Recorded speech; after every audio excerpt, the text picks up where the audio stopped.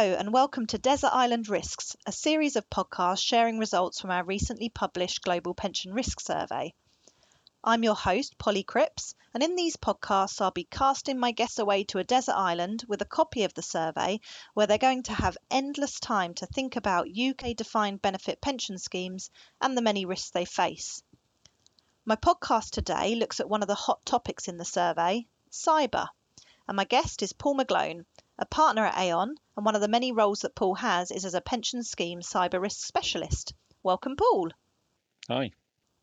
This is the second time we've asked about cyber in our survey. Can you tell me a little bit about what's changed in the pension cyber world over the last couple of years? Yeah, of course. I suppose there's three things I'd highlight that have changed. The first is that there have been a lot more actual attacks impacting pension schemes in the last couple of years, and that's showing up in the survey to some extent, but it's also showing up in what we're seeing day to day when we talk to pension schemes.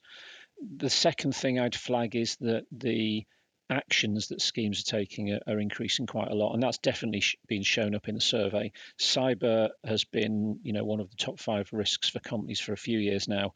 It's only recently it's showing up in a sort of pension scheme as a top 5 risk, and you can see that in the survey.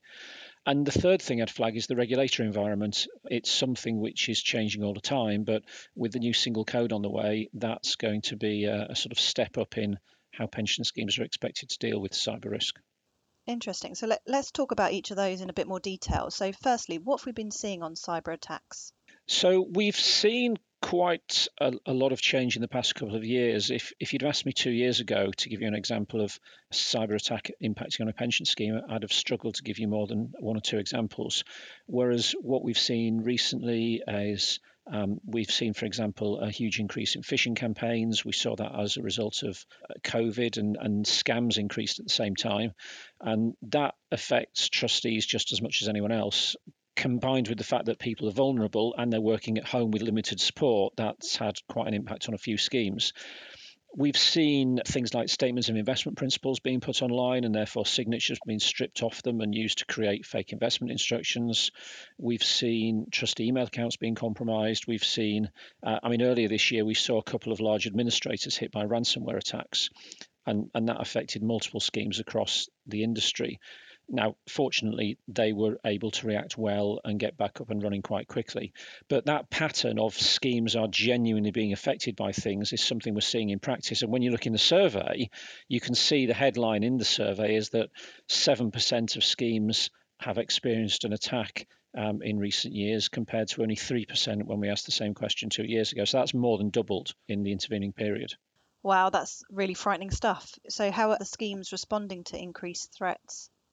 So the response mainly is that they're taking it more seriously, and they are filling in the gaps that they have in their cyber resilience. So if you look at the survey, for example, something like cyber policy, which you might think is fairly fundamental, only about 28% of schemes say they have a cyber policy in place, although a further 34% of schemes say they're planning to put one in place in the next 3 years. So that's really reassuring. I suppose what's less reassuring is that the percentage of people that have these are not massively higher than they were a couple of years ago. So anecdotally, there hasn't been as much progress in the last couple of years as we would have liked. And I think as much as people would have liked to have done. And I suspect a large part of that is COVID got in the way, and therefore some of the actions that were intended haven't yet happened. We have seen other actions being brought forward as a result of COVID, though. For example, a lot of schemes who had cyber incident response plans used them as the basis for their COVID response, and that in turn improved their ability to deal with cyber incidents as well. So that's a positive.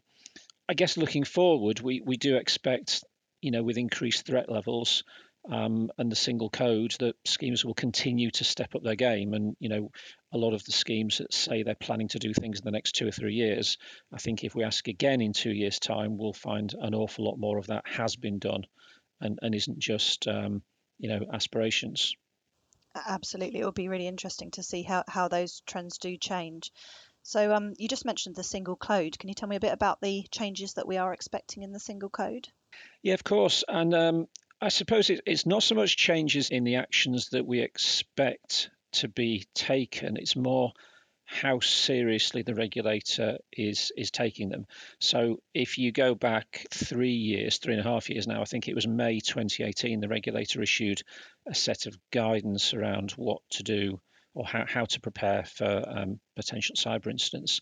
And fundamentally, all of that still stands. It's all relevant material. But what we're getting in the single code is that this is being adopted into a formal code of practice. So it's escalating, if you like, from something which is a nice to have that trustees, should think about, into a formal code, which is, this is something trustees are absolutely expected to do. Now, it's not yet legally binding. It hasn't gone so far as to say you absolutely have to do this and there's a fine or a sanction if you don't do it. But there's clearly an expectation that trustees will follow the recommendations in the code. And when you overlay that single code, the things like the own risk assessment, which trustees are expected to do, the combination of cyber being in the code and then the own risk assessment, making sure you do it, means that in reality, pension schemes are going to be undertaking cyber resilience actions far more than they've done in recent years. So finally, for any of our listeners that know you, Paul, I'm sure they will be expecting you to have built a raft by now and be halfway home from the island. When you do get back to dry land, what's the first thing that you'll be doing? Well, I was going to say go and get a burger, but given everything I've been reading about CO2, it probably has to be a vegan one. But if you're looking for something about cyber, I would say the first action would be go and work out what you've actually got. If you've been stranded on a desert island for a year, the environment has changed quite a lot in the meantime. And what we're recommending for most schemes when they start having a cyber conversation is go and complete Aon's cyber scorecard. So this is a free 50-question self-assessment which allows you to benchmark your scheme against the market and identify any blind spots that you've got. So, are we covering all of the different areas of cyber, or have we become, for example, so focused on one area that we're forgetting all of the other things that we should be thinking about? So you can find that in the show notes, I think, but there is a website. It's aon.com/cyberscorecard. You can go there, follow the instructions, and any scheme that fills that in, whether they're an Aon client or not, will get a free self-assessment back. Thank you, Paul. That's been really interesting, and it's really highlighted how important it is for schemes to think about the cyber threats that are out there. For all of our listeners, there is a link in the show notes that you can click on to download the survey. And if you have any questions, comments, or would like to discuss any of this further, please contact your usual Aon consultant or Paul or me. Thanks, and see you next time.